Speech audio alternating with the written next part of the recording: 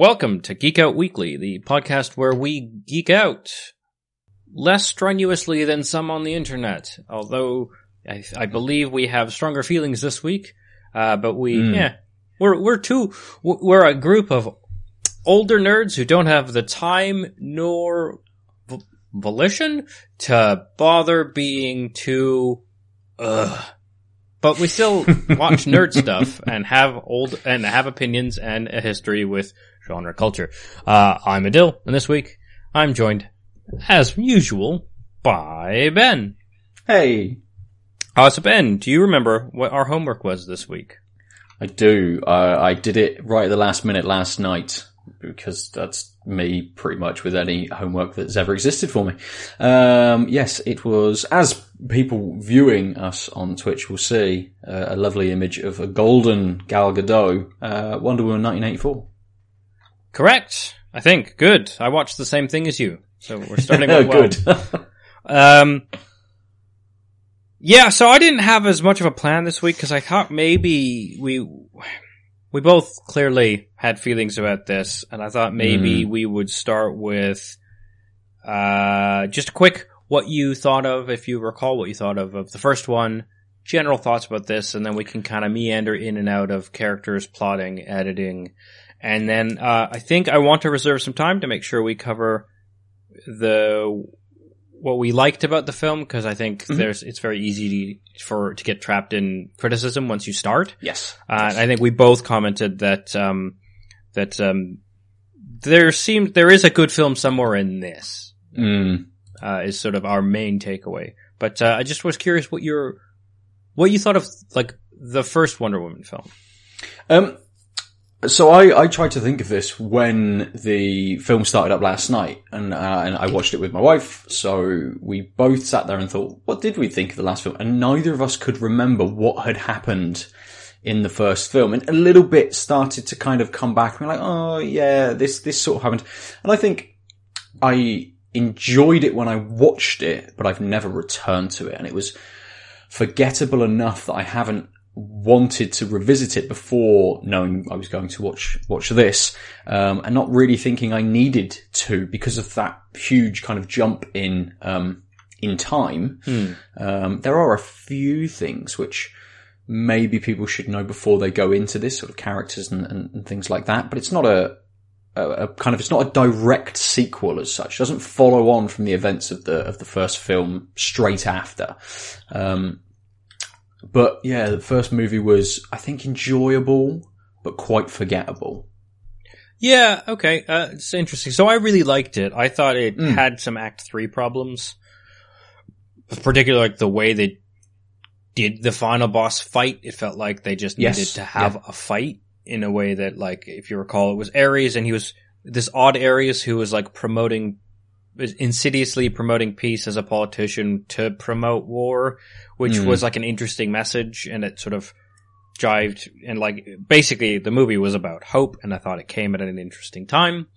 I really liked it. I liked almost all of it except like Act 3 when they sort of when they came back from the war, like the stunning action scenes and hope that came from like where she crossed no man's land. Like fantastic piece of superhero filmmaking, one of the best, like just does all the superhero things and is interestingly placed in time, etc. And then the Ares fight just sort of became a bloated CGI smash 'em up. And I didn't feel like the sacrifice of Chris Pine, Steve Trevor. That's why my brain was like Trevor Noah. No, that's not right. Was just not, it felt very much like we want to do this rather than we don't want her to be like stuck with this love interest from World War I, and also she doesn't age, so we'll just like have this self-sacrifice. Didn't quite work. But overall, really liked the film. I haven't gone back to it, but now when I think about it, when you said that, I'm like, I haven't gone back to almost any superhero film of the past 7 years, something like that. Really liked Guardians of the Galaxy 1. I think I watched it once in regular and once on a plane kind of thing. But like, for a long time, I've just enjoyed these as like one-offs. So, okay. Now, what did you think of World War 84.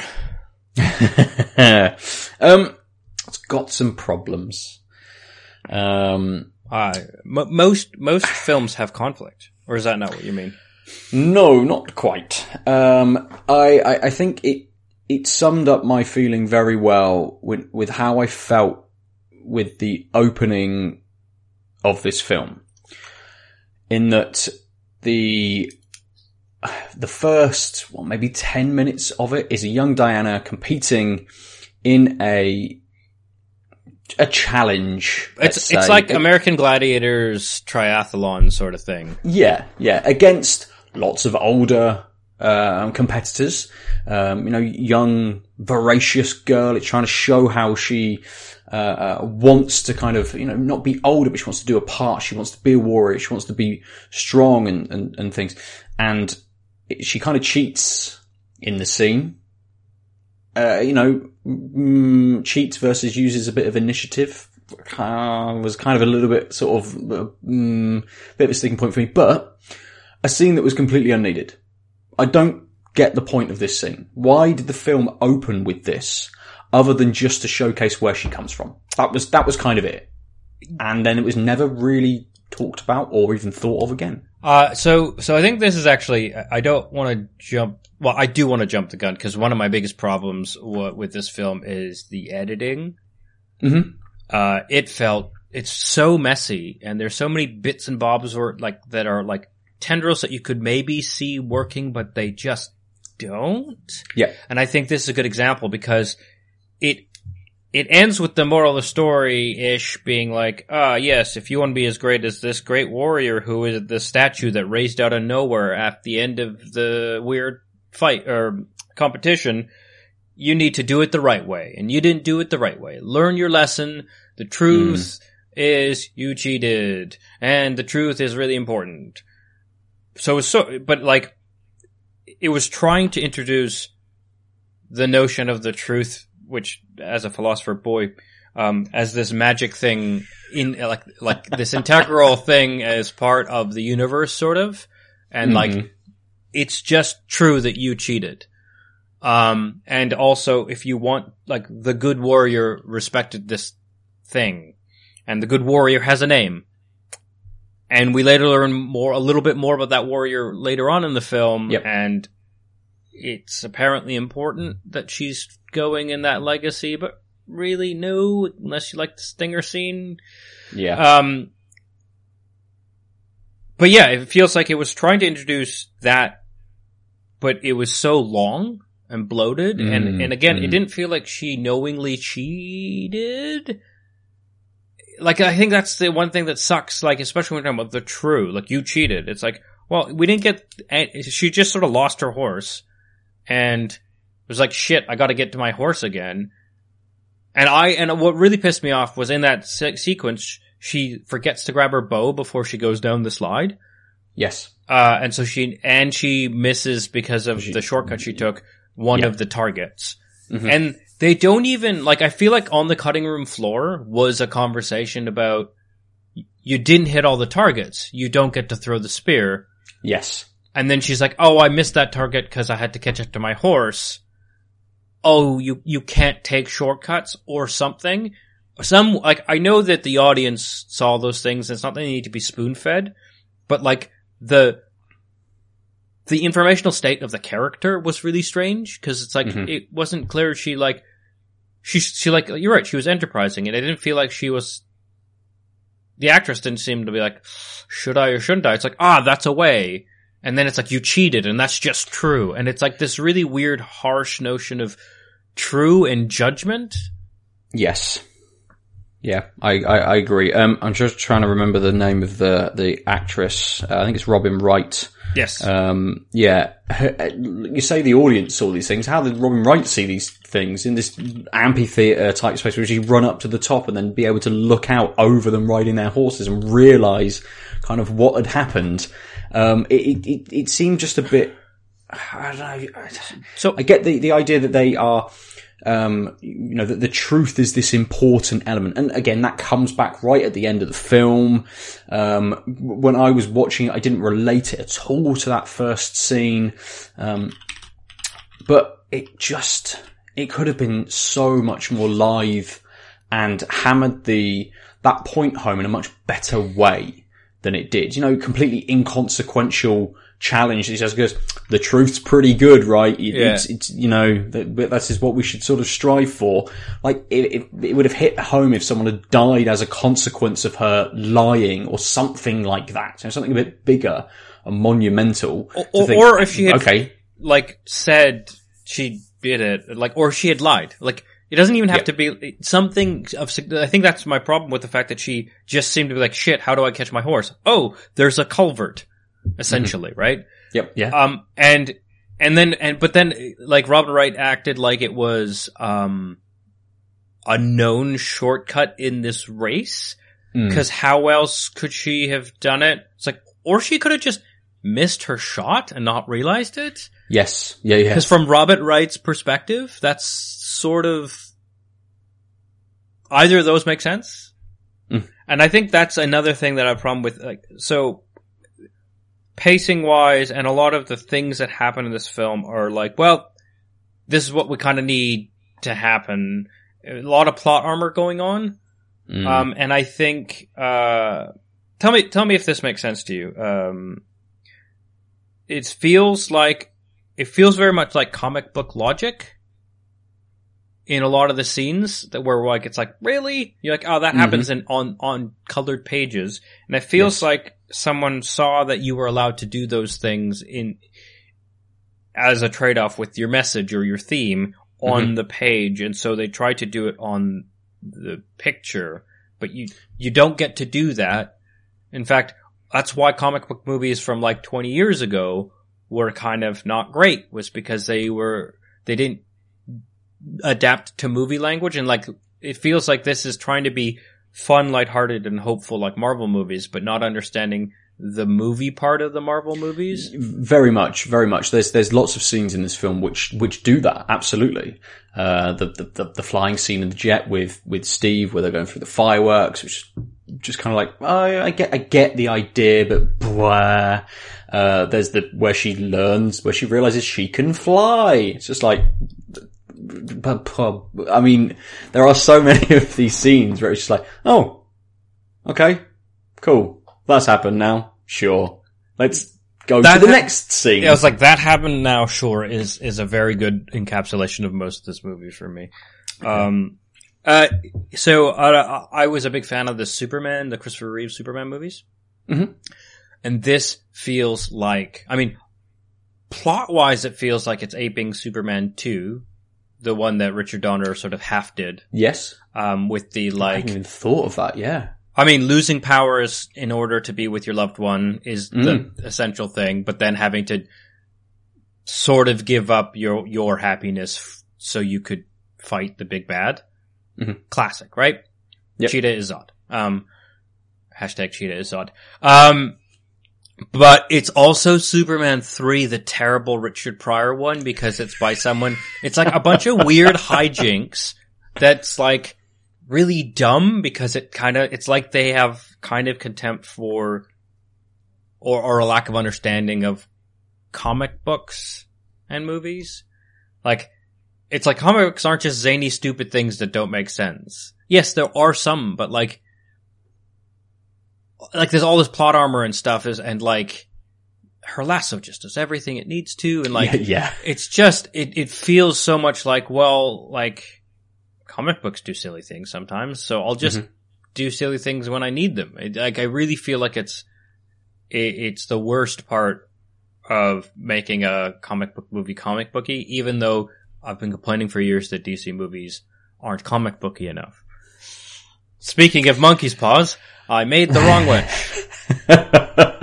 I think the difference is that with a lot of the DC movies, they had gone, especially with Batman being so successful, the Christopher Nolan Batman trilogy being so successful, they've gone grit. It's gritty. We need this slight grounding in real world stuff, and then there's a Superman movie and they go, well, it's got nothing to do with the real world, so we can kind of make a darker version of a Superman movie rather than a more comic book version, which is what it should have been.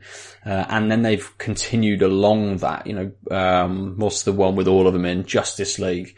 Yes. Again, another film where they're trying to ram as much grit into comic book as possible, whilst being over the top and not based on a billionaire lunatic who wants to fly around at night. Like, it's like, here are these otherworldly and created beings, but there's still just darkness and dirt and grit and death and pain, and that's it. Yeah. Whereas, as you say, Wonder Woman tried to step away from that a little bit. And I'm glad to see that change in direction. Worked very well, in the first Wonder Woman film, but lost a little bit here, I think. I mean, I think just because of, as you say, because of the editing and the different scenes that kind of go on. Yeah, I think you bring up a good point, which is like one of the problems is, and it feels kind of forced, is that Batman, Justice League and Batman vs Superman, both which had Wonder Woman in parts of them, right? Mm-hmm. Exist. And one of the big points in Justice League was Wonder Woman was unknown in the 2000s. So that's why in the like really seemingly fun, so the first scene in the real world is like a heist in a jewelry store that secretly holds black market goods in the back room. Did you? I don't know. Is it a mall? Is it the 80s? There's no kind of scene shot at all, which would suggest that they're in a mall in the 80s as it's rammed in your face as much as possible. I hated that. I hated it. Yeah, I think that's my worst scene, just because it's like, we know what this is. We know where you are. We know the time period. It's in the title. Yeah, so I think, let's go with that point, and then I'll follow it up with the other one. Sorry. So much of that first chunk of the film, and then especially with the montage, which was kind of funny with Chris Pine's dress up. Yes. Was like, this is 1984, guys! And I get it, because it's a fun, vibrant movie. And like the montage, I think, makes sense, because fashion was weird, and him reacting makes sense, because like there's also a really cool swap, sorry, I'm derailing myself, with Chris Pine being the fish out of water in this movie when he was the grounded one and she was a fish out of water in the other one. Like you can see, again, like you can see these interesting parallels, but it kind of was that, and then he was fine, basically. And then he was doing scouting around things and didn't seem to be confused about tech or anything. It was just like, he's even the one who found his way into the compound. He's like, oh yeah, there'll be a ramp. Like, how would you know the architectural approach? And he can just, obviously all planes are the same as well, right? That's a different, I got a lot to say about that. So anyway, but like, that's enough to make fun of the 80s thing, but this was like, what if every stereotype in the 80s happened in this mall? And it's like, not everyone in the world dresses in the fashion you remember from a time. There's a lot of regularly dressed people. Like, and having like the people doing the aerobics outside or whatever, and then like 4 guys leering at them was just like, I don't know why you're doing this. I don't know what it's doing for this film. It's like it is still kind of trying to be a family superhero film. It's like, you don't need to show perverts in the midst of all this colorful shit. Absolutely. So she has to throw her tiara to break the cameras because she can't be documented, and they have to have this cutaway shot where the car that's crushed is being towed away, and the newscaster's like, rumors have it that the police weren't responsible, but then who? It's like, motherfucker, there's like 300 people who saw her glowing roping around everywhere. Yep. Like, if this is your way of solving the problem, you've solved it poorly. It felt so much like Patty Jenkins wanted a hopeful female hero out and about, like the whole scene with the kid. Yes. But it's like, you can't do that and then say no one knows who she is. And then extend that to the big, how she wins is by being a voice for everyone. No one apparently in the 30 years that follow are like, I wonder who that voice was. Such that Batman had no clue if she even existed. Like, you don't get to, like, it just so messy. It's just like a messy Band-Aid. Okay, so we cut away a couple of things, but that's fine. We'll probably get into them. So yeah, so we have the scene. We get the magic rock. It goes to where she works. We get introduced to Minerva, Barbara Minerva. Mm-hmm. So rather than, I'm not going to go beat by beat through the plot, or just want to. But what did you think of her character and her transformation and her like arc? I think let's just sort of bumped into her. I think it's easier to go through the characters rather than the plot.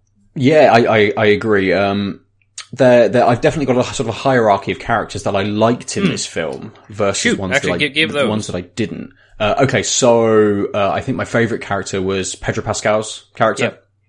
Yep. I then think it's Kristen Wiig as Barbara Minerva. She's not a Thundercat. I was going to say Cheetara, but it's not that, is it? It's just Cheetah. Just Cheetah. Yeah.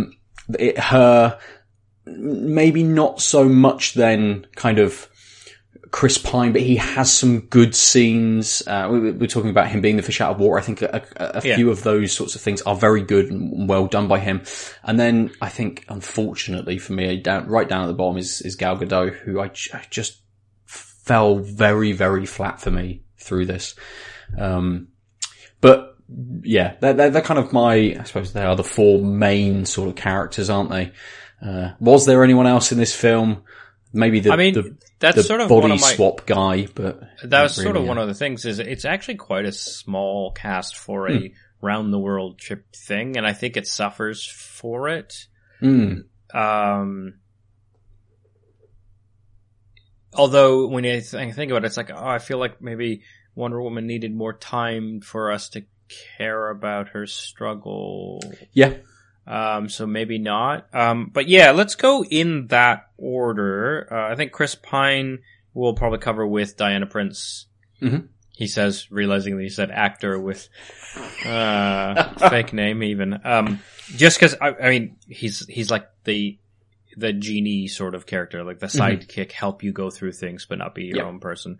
Also because, okay, so, in that case, so Pedro Pascal, do you want to give a quick description for those who maybe haven't seen it or don't care to watch it but want to hear us babble? Yeah, so Pedro Pascal plays a character called Max Lord, who is a kind of, as you're led to believe kind of at the beginning with a couple of the scenes, this sort of failing entrepreneur. He's a TV personality. He's trying to get lots of money to dig for oil. And a lot of oil over the US, basically.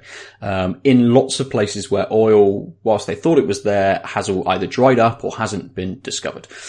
He's having trouble with, his sort of like his financiers and people like that. But he has, for some reason, knows about this stone, which has been discovered, which was part of the, one of the items taken in the heist. And he wants it. He wants the stone. So I think he goes through, the character goes through a very good transformation from sort of being this kind of guy at the start, which is presented as someone quite, sort of confident, very out there, to seeing a little bit of his sort of, his own issues, seeing kind of where he would like to be, and then just allowing that power to kind of, once he has it, to just take hold of him completely, and the way that he kind of, goes through just wanting more and more and more. And then at the end of the film, his sort of, not redemption, but his kind of way back to being like a human again and not this all-consuming issue that he then has, I think works quite well. I think his arc through this film is my favourite. And it's Pedro Pascal plays it very well. He's hammy when he needs to be. He's angry when he needs to be, and that comes across really well. He's, the final scene, for him, with his son is quite touching. You know, he kind of reflects on what he's done suddenly. Yeah. I mean, I feel like that is clearly like what the movie wants, but I also felt like it was kind of messy because he really isn't in the film that much. We just we know he has joint custody. Yes. Yeah. And I think maybe it's like, because we only ever see him already trying to prove himself, that you don't get a sense, like, it almost feels like he's just like, I know I should, to be like, he has this idea, to be a good dad, I need to be the biggest and the best, and then somehow pass that on to my kid. But you never get a sense of him actually caring about the kid. Sure, yeah. So that by the end, you're like, and I just care about you so much. It's like, he feels very much like an idea of a child and how to be, then, like, actually, because again, it's so messy, and I'm sure there were extra scenes shot, because I just get this feeling that more happened that we just don't know. Because Alistair's just kind of there. I don't know if this is me reading into a scene a bit too much, but there is the scene with where he's kind of taking wishes off of everybody. So the idea is that he has got this stone. It's a wishing stone. He wishes to become the stone, the entity that powers the stone. So then people can wish through him. And as you mentioned, it's sort of that monkey's paw type thing. So he will grant their wish, but take something that he wants from them. So he uses it he wants oil, to be a very good businessman in the oil business. So he goes to, a guy who has a lot of oil and grants him his wish and says, I will take all of your oil. But there is a scene with his son where they sit on the sofa and his son wants to wish something and he stops him from doing it. And, it's kind of that moment where he's going around just taking wishes off of everyone. He's like, hey, what do you wish for? So he can take what he needs to. And he makes suggestions to people about what they should wish for to advance sort of, his path. But with his son, he's very much like, he doesn't want that to happen. And there is an element of him he very much says to certain people, like, I don't have to take anything from you. You know, you can make your wish and I won't take anything. His son does make a wish, I think, sort of towards the end of that scene. And obviously he doesn't mention taking anything from him. So I think there is a little bit of an element, I think, at least in that scene, which just does show just a bit of caring between the two. See, I read that scene very differently. That's super interesting, because because he stops the son from wishing and he says, don't waste your wish. Yes, he does. Wish for something bigger, better. Like this is why I'm saying, like, it feels like the kid is a prop in his lifestyle, right, in his life. And unfortunately, the movie ends up making the kid a prop in the same way, which is so weird to me, because it feels like the movie doesn't know really the lesson it's trying to say he learns, because the kid has like almost no depth and just says cliche lines at the end. And it's even the decision at the end is kind of cliche, but he says, don't waste your wish. You need to wish for what's big and better and best. That's the way. And then at the end of that scene, he goes, I wish for, and he goes, don't. And the kid already says, my dad's greatness, or something along those lines. Yes. Yeah. Because he says, what you want is this thing. Daddy is trying to do this thing to get this power, and he says a specific phrasing. And then he goes, I'll wish for, and he still tries to stop him, and then he's just relieved that the kid has wished for something for him. But it seems like he's relieved that the kid hasn't wasted his wish. Well, and I think it's one of those where the first wish the kid was going to say was, I want to be with you. I wish I wish I was with you all the time. Something like that. And he stops him and says, he does say you should wish for something, but the first thing he says is, don't wish for something you already have. Which, of course, he doesn't, because he barely sees his kid and he's avoiding exactly, it. But in Max Lord's mind, he is already giving his kid, he already cares about his kid, at least in the way he comes. And there's some trauma around his childhood, which we see sort of later on, which obviously has affected this relationship and his just view of the world and things. So it kind of, there's lots of scenes we can probably both read very differently. Yeah. But I think that's maybe the one that sticks out that we've had two different takes on, probably. Super interesting. I mean, again, and I think this is sort of why I'm saying, like, there's an interesting good film somewhere in here. And I put a lot of, like, so I've read a lot about, like, Star Wars and how, the unsung hero of the original trilogy is, George Lucas's wife at the time, who did the editing. Okay. Because apparently a lot of what he shot was really messy, and she edited around it. And I feel like this is the inverse of that, where Patty Jenkins did so well with Wonder Woman that Disney's yeah, do your thing. And no one was there to rein in some of this or get rid of some of the bloat and tighten it up. Cause obviously some of the, again, and I think there's just too many threads happening. And so you need to you can't cut this scene cause then this thread doesn't make sense. But you're but none of them really work.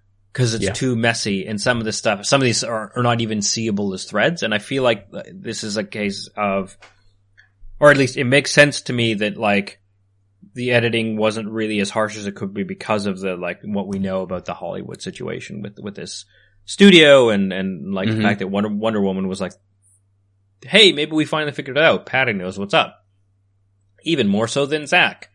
But yeah, so with Pedro Pascal's character, he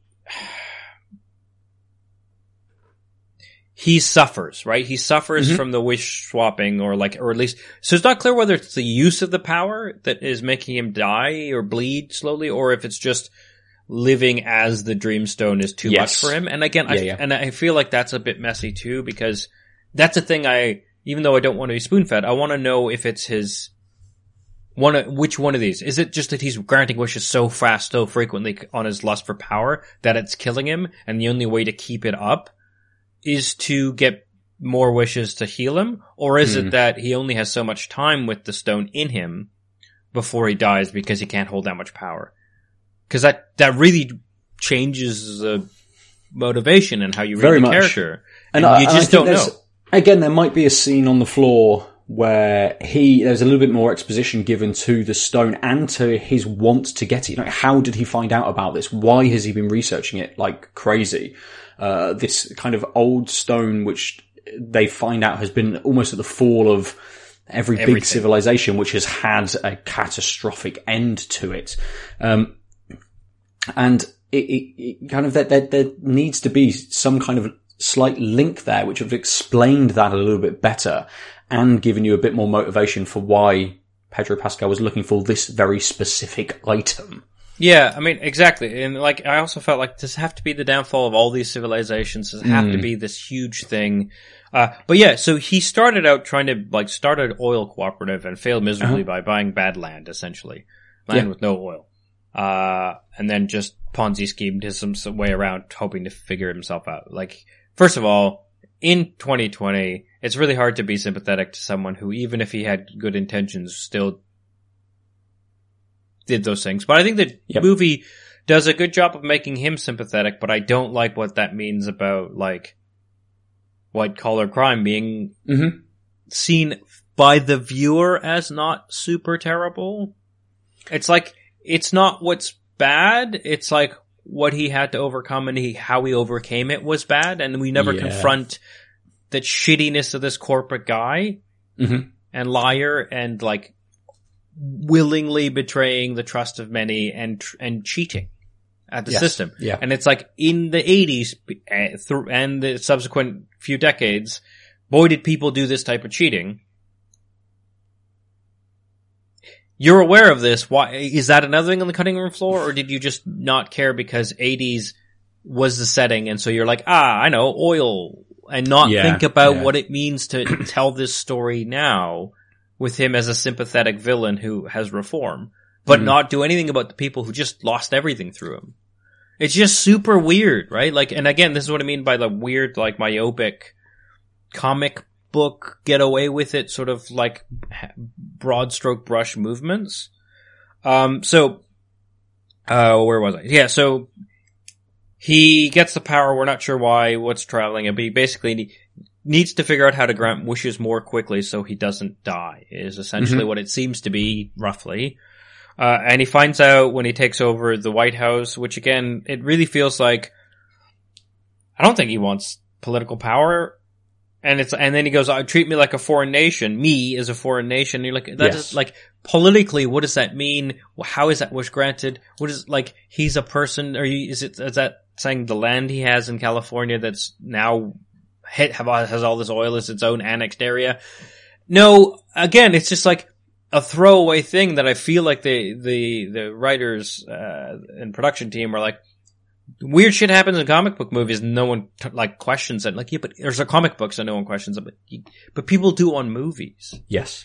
And it feels so stupid. Like honestly, so many of these bits, like as small wishes are just like, but how does that work? And I know I'm like I'm a logician and so I want to see the structure, but I also think like, it just feels dumber than I'm being too pedantic. Mm-hmm. And also it's like, just for the plot, cause he needs to get to the White House so we can find out the satellite that he's like, it seems like if he wants to be the successful oil baron, it's like, okay, all my whales have come up, but I want more. That makes sense. Cause the whole point is I want more. It's a critique of the 80s success, secretly the critique of the success excess that has been there since. But it's like, okay, oil, then he goes to get more oil from the Saudis and that backfires on him. And you can see that progression and it feels like, again, they're just like, I don't know, maybe the president because he just wants power now. But that feels unearned. Yes. So he gets the satellite. Now he can reach out and touch everyone, which also, fuck you. Do you not know physics? It's like, oh, the particles on this magic thing, because it's like the Star Wars satellite, is the particles actually go reach out and touch them. And it's like, so because he hears it's like touching them, he can, because he has to hold you have to be holding the stone, so in this case, holding his hand, when you say, I wish blank. Mm-hmm. Oh, a rule we all have to follow in this movie that doesn't have rules. And then it's like, but you can just say, broadcasts, like photons interact with people. You don't have to say this is a magic satellite. All satellites do this. Okay. So, magic, so I think I've rambled enough. Do you want to go through since we're basically going through his plot, the big climactic scene, I think it would be worth, tell us a little bit about it and what you thought about it. Cause that's the end of his arc basically as well. Mm-hmm. There's lots of stuff involving, Barbara as well through this element. Yeah, well, so I think we'll flip back, but I just mean the Pascal. And yeah, so Pedro Pascal then goes to this secret island space where they have this broadcast system.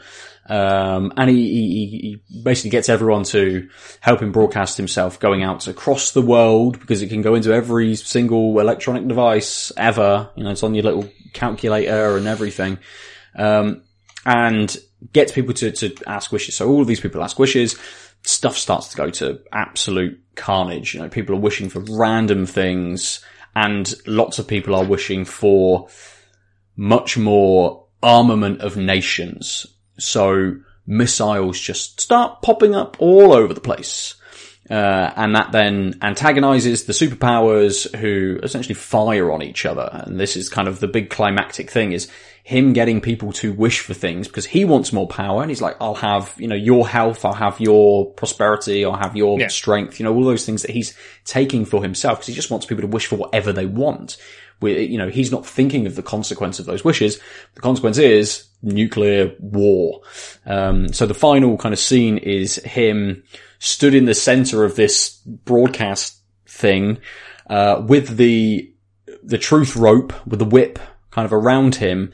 And then, Diana being able to then broadcast her talking to everybody and saying, this is the truth. It's all about the truth. Tell everybody the truth. And he kind of, I don't know, he sort of, I don't know the turning point for the character really, where he kind of goes, I need to renounce, you know, renounce my wish. So I can tell you that part, which is, or at least it seemed to me, which is like the world is falling apart. She's talking about it. He's made aware of things. And then he looks for his son, but his son is somehow wandered away from the office into the middle of this weird he ran out of the office because it was being invaded by people. Yeah, right? And then, but he made it all the way down the highway to like a big turnpike. So he's not near any screens. Mm-hmm. Or radios. And so he says, I can't find Alistair. Alistair, where are you? And then she keeps talking and then he flips his script. Yeah. So it's very much, I'm doing this for my kid. Oh, wait, I can't find my kid. Yeah, and where she's is talking he? about how there's consequences. Yeah. Anyway, continue. So, yeah, he has that kind of, that moment. And then he just sort of renounces his wish and flees. and goes because he needs to find his son, and everything, all the missiles that have already been fired explode in the air and things start to disappear off of the maps and stuff, and everyone's just like, oh, okay, I suppose it's not happening anymore then, sure. Except it did happen because Alistair's still in the middle of rubble and stuff. And so this by far, so the lasso is worth its own little chunk, but this kind of defies logic in the meta sense of the series that it's ostensibly a part of, like the universe. Yep. And also just what happened. Because it feels very much like again, Superman 2, except in Superman 2, it defies physics because Superman just flies backwards around the world to spin it backwards, and that changes time. Okay, that's fucking stupid, but maybe that's a rule of physics in this world. It's very hard to suspend your disbelief if you know anything about physics, but that's just a thing you chuckle at, right?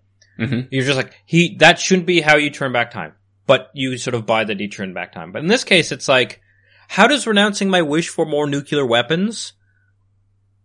Because no one's wishing for new things, right? The president, it's like, I wish I had more nukes so that I could, I wouldn't have to worry about being on par with the bad guys. Oh, yeah, right? And then they see them guys. Yeah. The Soviets see those and say, they have secretly made so many more nukes. That's like launching a nuclear weapon because it's aggressive. So they launched a nuke. That is literally the claim this president's advisor has, which, okay, that's not how mutually assured destruction works. It's not like, oh, we were always equal. We always had the exact number totals. And then if at any point someone had one more, I would have launched the nukes and killed everyone in the world.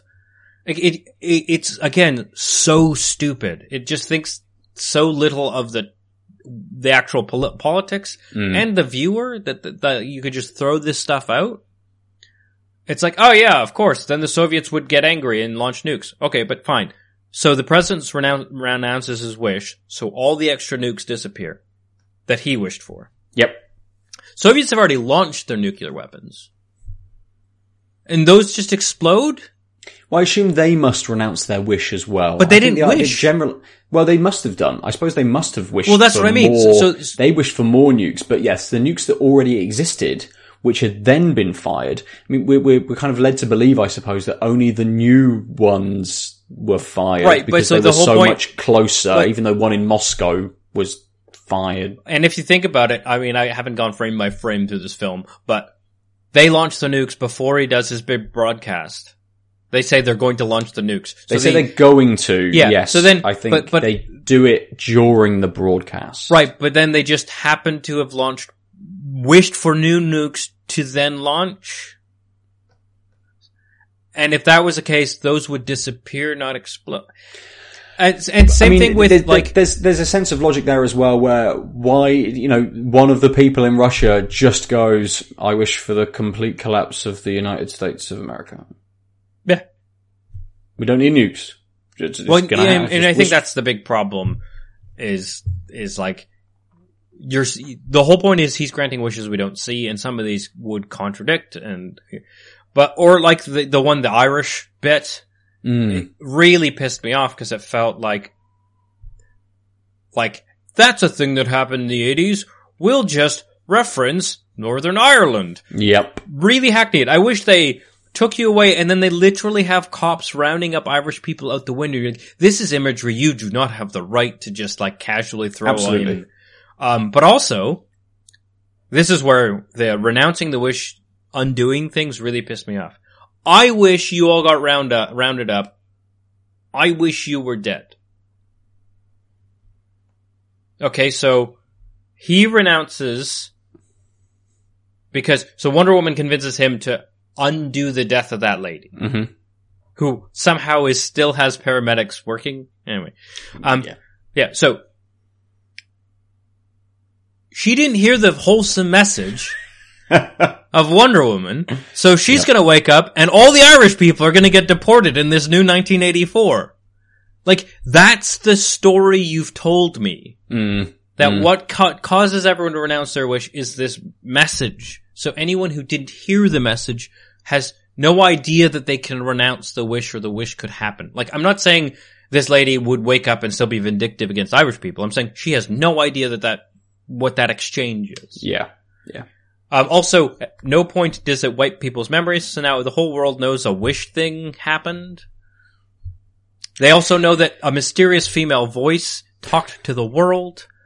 Yeah. But no one thinks there's a female superhero. She's still a question mark by the time Batman comes along a couple years later. Like, it's that's really bothered me. Mm-hmm. Cause it felt so unearned, and it really, to be honest, it felt like it's a female-led, superhero movie, so she needs to win by emotions. So basically what she did was, there's a man with all the power, and he's gonna ruin the world. So, I'm gonna do all the emotional labor for you by telling you what empathy is. And then you'll change your ways. Which, I'm all for, like, hope and the truth and, like, not having a violent, because my complaint about the previous movie was the end fight didn't seem earned. It didn't seem to need to be a fight because it was about emotions. And this time, they did emotions, but it was, somehow it still feels disconnected from what you want this type of message to be packaged in. And I feel like some people might disagree with me that, like, there's enough hope in the film that it works. For me, it felt forced in a way that I can't super articulate, but I think it might just be that it was so messy that I didn't feel like he was really convinced. And also, it was like, she didn't have to do anything but, like, lasso talk. I don't know how to put it. She didn't, like, share her own point of view. Like, there wasn't enough depth on the presentation of her convincing people or her arc in the film to convince me as a viewer that this would work, or this was, like, a good way to climax a film, I guess. Yeah.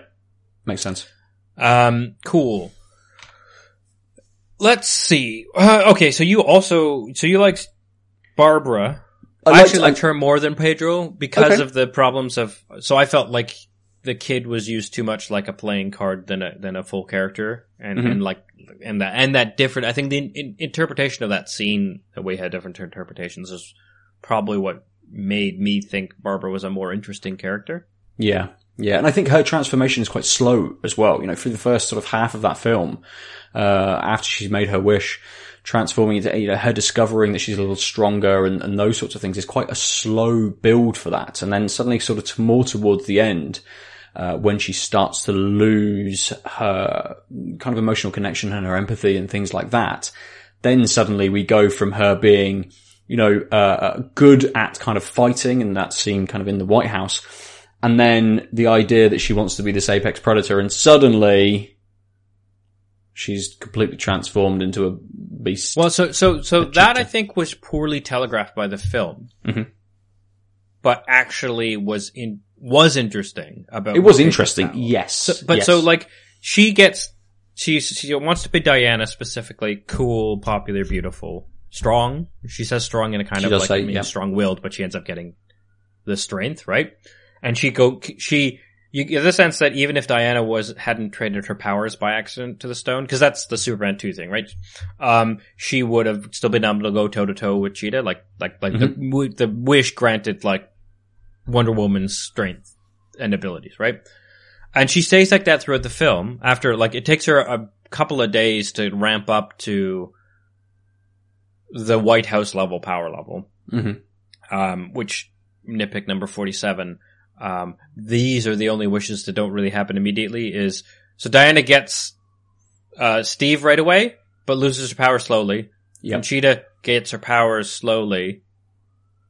And then when Diana gets rid of Steve, her powers come back like that. Instantly. Yeah. And again, it's that plot armor of, it makes for a better story if she's confused on why, like, she suddenly gets shot and it doesn't get repelled. She gets kind of hurt and she's struggling with the powers, but you just can't do that if everything else isn't indicated that way. Right? Yeah. Like, the Wells, she's like, I want the Wells to be successful. All of them strike oil within a phone call. The time of a phone call. It's already happened and been reported and stuff. then it's an instant thing. Not a slow decline thing, but because it's more interesting, we'll just let these two characters have a more interesting path, I guess. Anyway, so, yeah. So, but Pedro Pascal says, hey, Barbara, I'm feeling generous. If you had another wish, what would it be? And he can't give two wishes. And some people on the internet were complaining about why there's a second wish, and there's not. Because so what happens is when he's in the satellite room, he says, I'll take your life, blah, blah, blah. She'll have your rage, she'll have your prowess. She does, yes. And like, it's, if you miss that line, you don't get what's happening, but she becomes an apex predator because she's gaining power from that stream of wishes really quickly. But her actual arc is like a couple of days of, I can walk on heels, I feel badass, I look great at a party, to as soon as she basically has like this sort of dark streaks in her hair as well, she's stopped like she has all her power. And that's why at the end, you see, when everyone's renouncing the wishes, you see her not dead, and she's reverted to that level with the streaks in her hair, because Pedro's renounced his wish, so he's presumably undone all the wishes he's granted. Yes. And so he's not given back the rage and the apex predatorness. Yep. Yeah. So like, that actually makes sense. It's just, that's a thing you have to dig for because it's a little messy. Yeah. But yeah, so she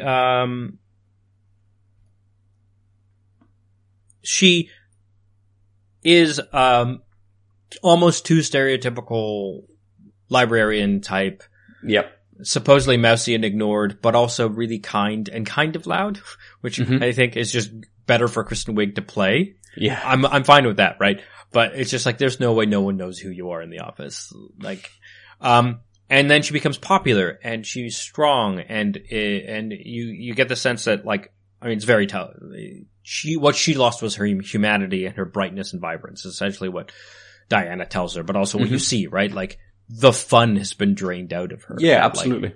Like, and I think it's why I really like it is because when everyone's renouncing their wish, you pointedly don't see her do it.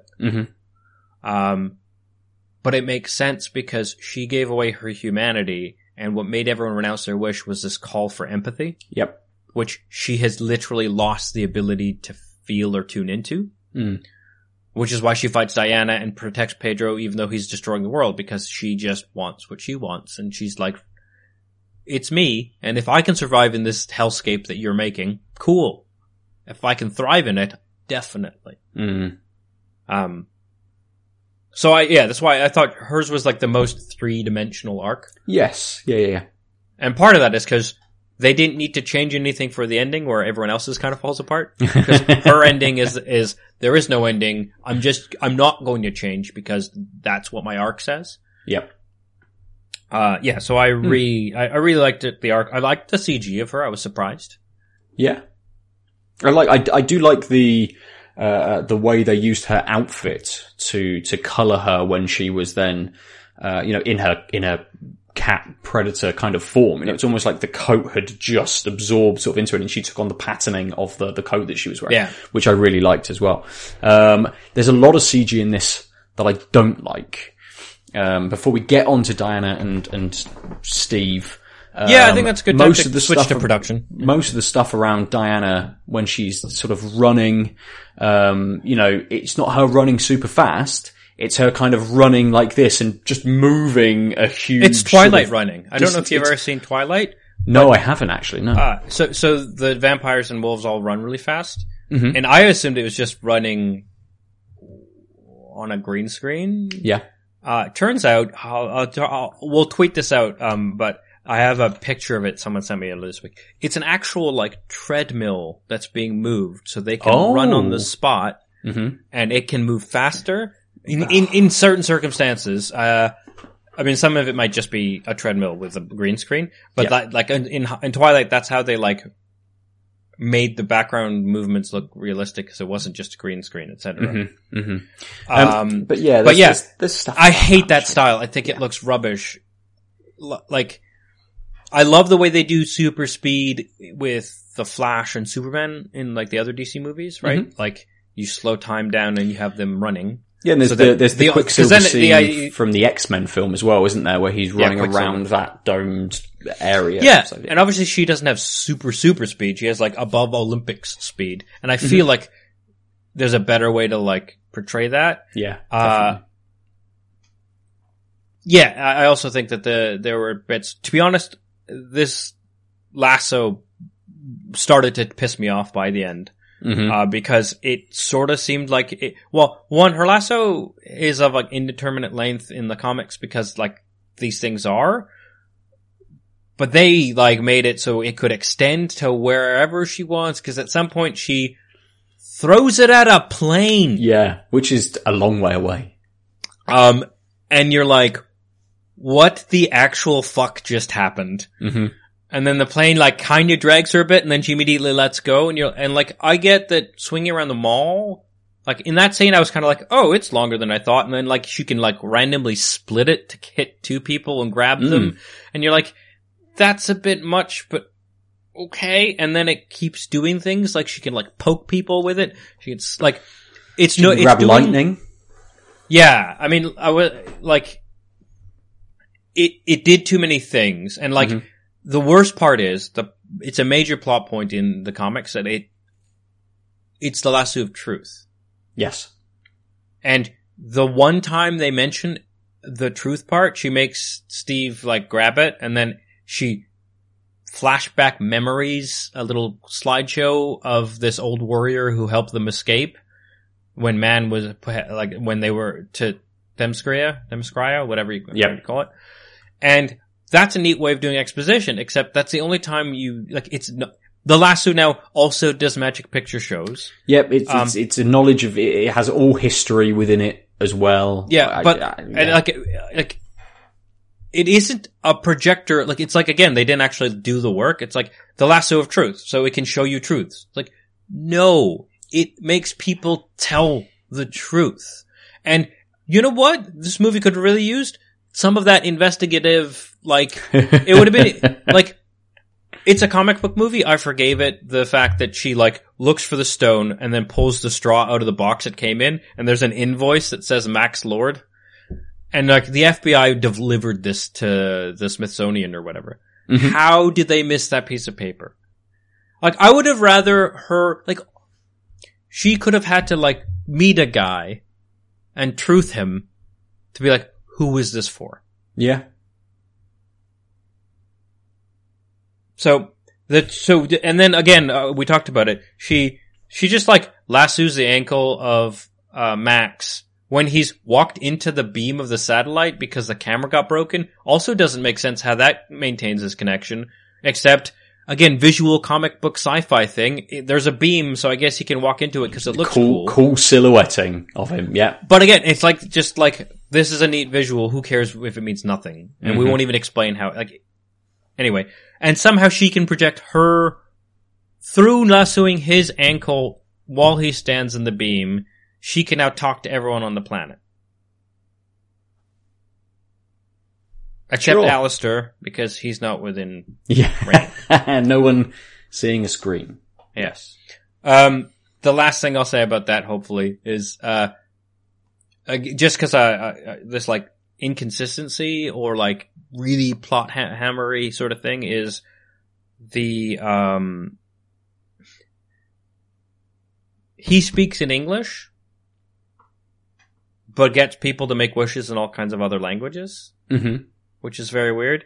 And at first you're like, okay, whatever. Maybe they're just not thinking about languages. But then in the renounce wish montage, people renounce their wishes in all kinds of languages. And you're like, fuck you, movie. Now you're telling me you know that language is an issue, but they heard it in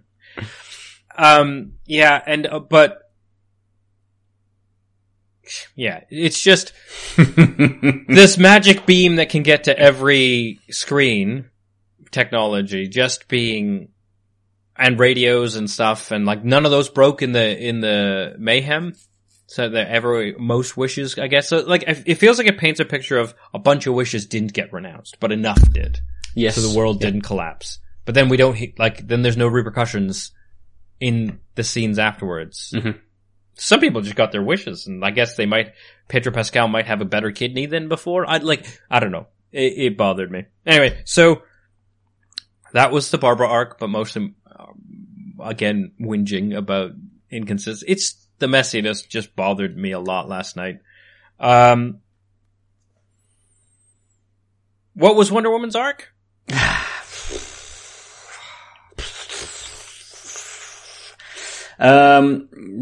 She's, floating through life.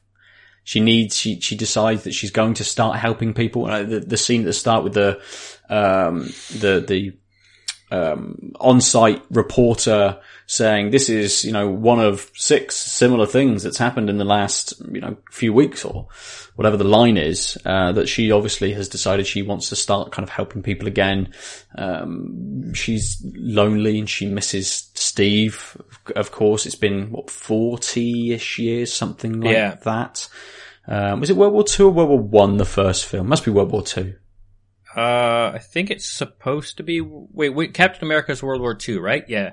So right, they made it was World War II in the comics, but they made it World War One, right?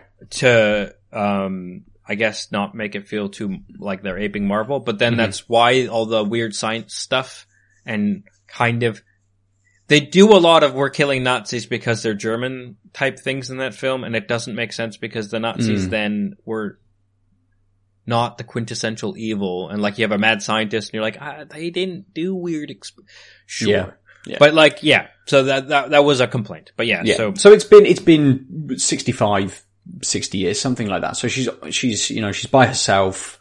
There's the scene with her and Barbara, she says, I don't go out much and things, and that kind of alludes a little bit to both her going out and saving people, but also that's kind of it for her, that she's not really doing sort of much else. So she then wishes for Steve to come back. And he does. And he steals someone's body, which is creepy as hell. Yeah. So before, I think that deserves its own thing because the end of the movie makes that very clear what went on. But so Steve comes back. His soul, I guess, enters a dude's body. He finds her, tracks her down with the phone book and stalking her essentially to this party. And convinces her by saying the things he said when he died, and like doing the watch thing that it's him. And then we do a 180 pan shot, and then the actor is replaced with Chris Pine. And even though Chris Pine is shorter, and they make a throwaway line. She's like, all I see is you later in the film, but like, we get it. While Chris Pine is in this body, he's supposed to be like that, but and we'll touch on why that's weird in a sec. So then they immediately realize that something's gone wrong and they have to figure it out, right? And and they globetrot a little bit to kind of figure that out. And she ultimately realizes that she must renounce her wish for him to kind of be there. And he gives her permission as well, which I thought was a little bit of a, it's not her kind of saying, he's saying we should do this. This is what needs to be done. When it's kind of Diana has been that kind of pinnacle of morality and stuff previously, and she's like, no, I'm going to have this now. You're staying. You're going to stay with me. And he's the one that kind of has to talk her down a little bit from that. But yeah, she does that and then goes on to do the whole truth scene with Pedro Pascal. That's kind of her arc is a little bit of, I don't know, kind of getting a little bit of something and then realizing that she has to be above the needs of normal people. It's sort of not clear. I think it's, so again, it's messy, right? Cause she does this, like classic cliche, I give so much, I just want this one thing, why can't I have it? But it fucking screams petulant because like, this guy died 40 years ago and you're refusing to move on, and like, there's a stream of this movie which seems to recognize, cause Steve's like, there's a world out there, and and you get the sense that he's saying there's someone else. There, like it feels like it could be doing that. There's no such thing as the one. Really interesting commentary on how movies are really bad at saying there is a one, but it kind of doesn't do that. Yeah. Instead, it's just like you have to deal with being sad, which is also a good message. But because it's like jumbled between the two, it kind of just feels like she's like, yeah, you're like, or is it that heroes can't have happiness?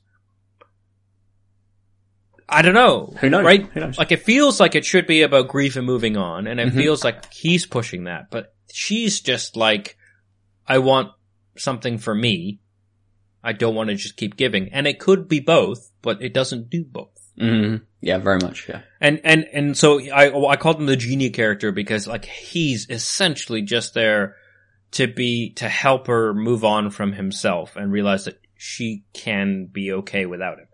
But he has no fucking existential crisis about coming back from vague memory of heaven or having to die again. He has nothing but, you need to figure this out. I'm okay. Like, he is so purely fine with everything and here just for her that, like, he's not a real character. Yep. Which is why I had him below Wonder Woman. There is that sense from him in those scenes where he is astonished by certain things. You know, they go to the is it part of the Smithsonian, the Aerospace Museum, and he's astounded by kind of aerospace. It makes sense. Good exposition for that character. Also it reminds you that she knows him and loves him because she's like, this is where you would want to go. Yes, very much. It's like, hey, we should probably figure out why this stone was able to bring you back. Let's just have a little detour to the museum first and just go and see some stuff. And you'd be astounded by an escalator and the metro system. Oh, fuck. The escalator really pissed me off because, like, he's not an idiot.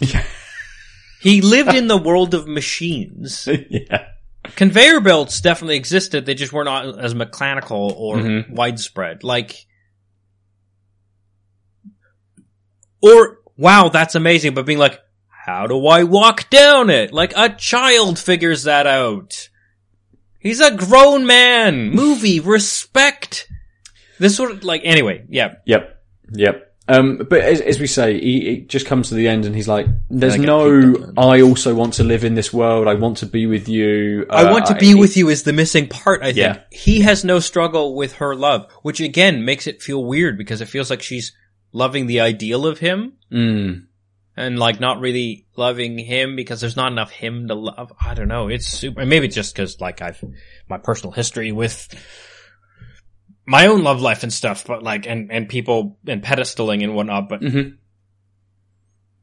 boy, does he not have a point of view except what's best for you. Yes. Very much. Yep. Like, I'm confused and what's best for you. And he stops being confused. So, they make the invisible jet because that's a standard thing, but they also just give Diana the power to make things invisible that she decides never to use again, apparently. She didn't, I bet it would have helped in Justice League. I'm not sure, but it might have. Would have definitely. Yeah. And it's a cloaking device, not invisibility, because when we have shots inside the cockpit. It's a nice touch because he flew in World War I, so radar wasn't a thing. That's a cool thing. It's also a canon thing, right? She has a cloaked plane. Well, it's invisible. Yeah. It's invisible and like to all the things. Yeah. Although hilariously in a lot of cartoons, it's her. Oh yes,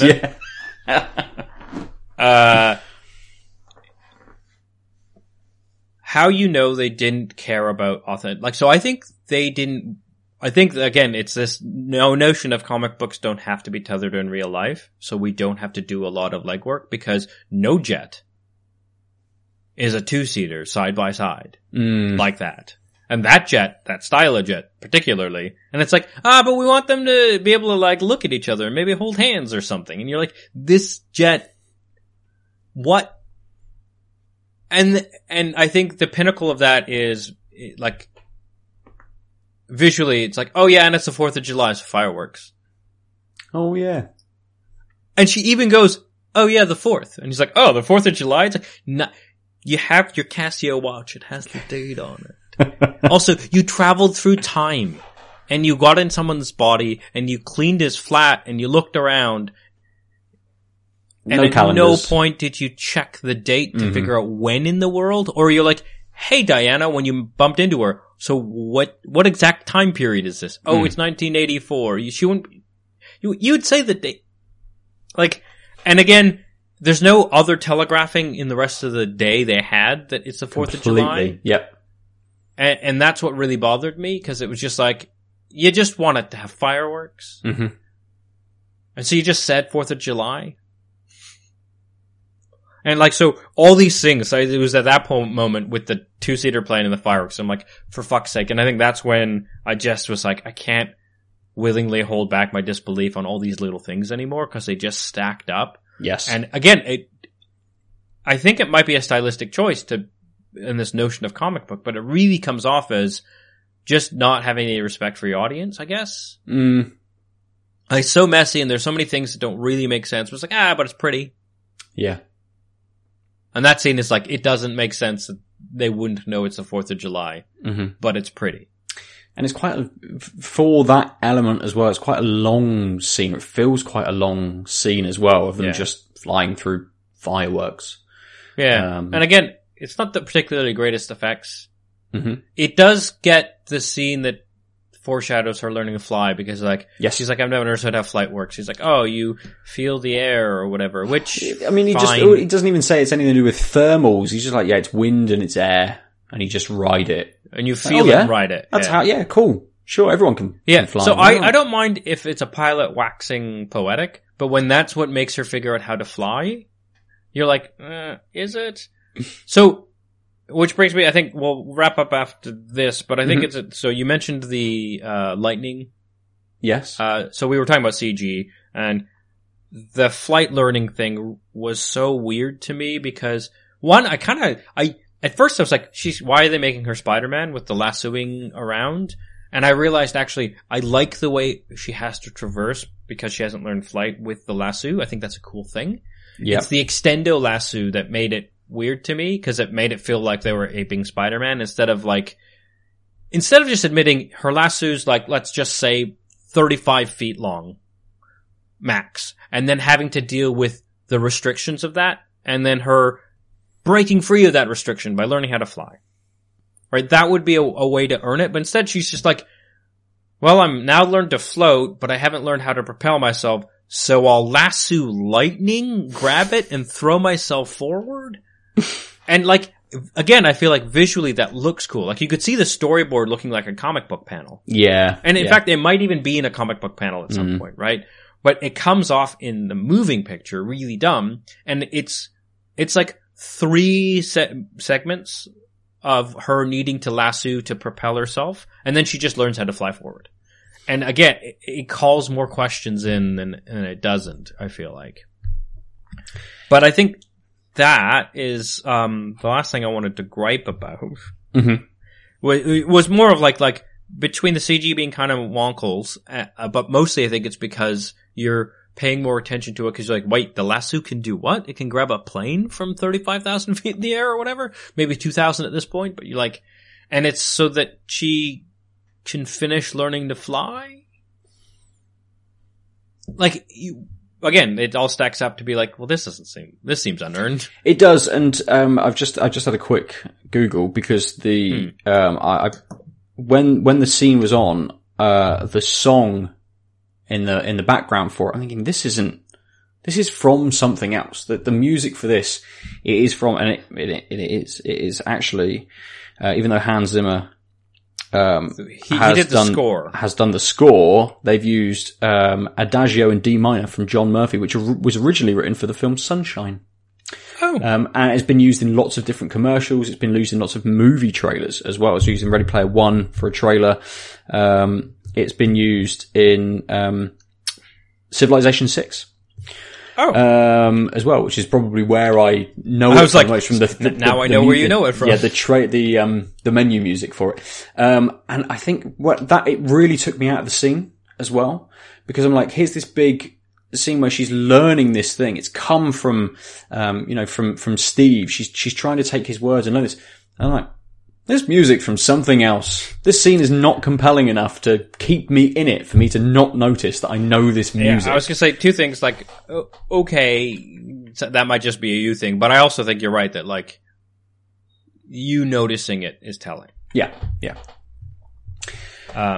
So, I recognize that we are a little over time, but I did promise that we would talk and end the show with what we liked about the film, because especially me, once I got into those little things, because again, it was the little things stacking up that really bothered me, so yes. I felt like I wanted to explain why there were just so many of them, how the stack could do that, but I'll go first so you can end, because I feel like I've talked a lot. I liked the notion of hope, especially in 2020. I liked the idea, like the message she says over the Lasso satellite intercom, that's LSI, is really important and like really would resonate with what, especially like the Black Lives Matter stuff that happened in the summer. I think it was prescient that cause this was written obviously before and was in production before, that they were trying to get that message out there that like other people's lives matter more than you getting what you want. And actually when the world is burning, we need to get together. So between COVID and Black Lives Matter, this is a very 2020 important thing. I like the idea again of it felt to me like they wanted to touch on like grief and moving forward. Yeah. And I think that's also very important and humanizing for a literal non-human character. That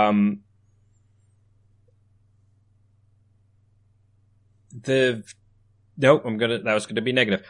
It's just it's a shame. So maybe there's a way to cut some of this more streamlined, but I think that movie would really have hit hard with me. I guess that's the thing I want to say is like this, like hope and people coming together, triumphing. I could see people loving this movie because they need to hear that message, and it is giving that message, right? And maybe you don't care that there's these weird logic holes or whatever.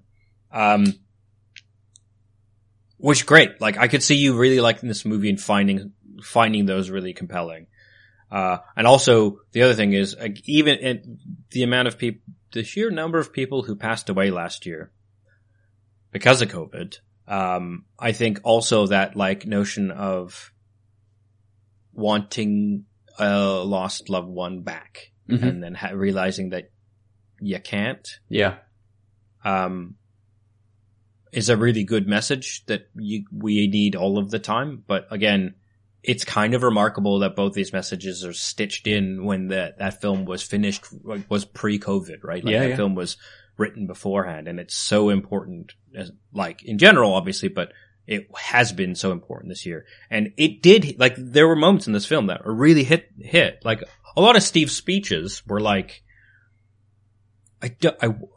when, like, especially, like, she goes, I'll never love again. He's like, I hope you do. Yes. Yeah. Like, that to me was like it sucks because it's like this weird emotional failure of a Bechdel test kind of thing where it's like, it's such a good line, but it's also in service of someone else. Like, so he's still not a three-dimensional character, but he's saying a really good message, right? And I think that really resonated for me for various reasons, but also I think is super important, right? Like, and again, it has this notion of, right, love stories in Hollywood. If something happens, tragedy or time, there'll be someone else. It's like the idea of finding out that, the lady in Titanic had like 2 ex-husbands in the time between the door and the end of the film when she's old and can't remember much. Like that would be really sweet and telling, right? This is her great love, but she still had to live a life, and to live a life you have to move forward and and you will find someone else. Compatibility isn't a one-to-one relation, right? So I really liked those pieces a lot. Yeah, and I think I agree in what you're saying, but also what we've said throughout this. There is a good movie and a good story in there somewhere, which could have been maybe a bit more streamlined, a bit more focused. My kind of positives were Kristen Wiig and Pedro Pascal, that the arc of both characters, but the way that they were portrayed by them, I thought they were acted very, very well by both of those characters. And those two sort of standout characters for me, even though they are the sort of antagonists of the movie. And yeah, the idea that there is something kind of not greater than us, but that there is some kind of hope in the world when all of these things are kind of going wrong, and the notion that the population of the world, or most of the population of the world, decided to renounce what they really wanted for the greater kind of good. And it's all trying not to be negative. There's a good message, which is bogged down a little bit. There's good characters, which are hampered slightly.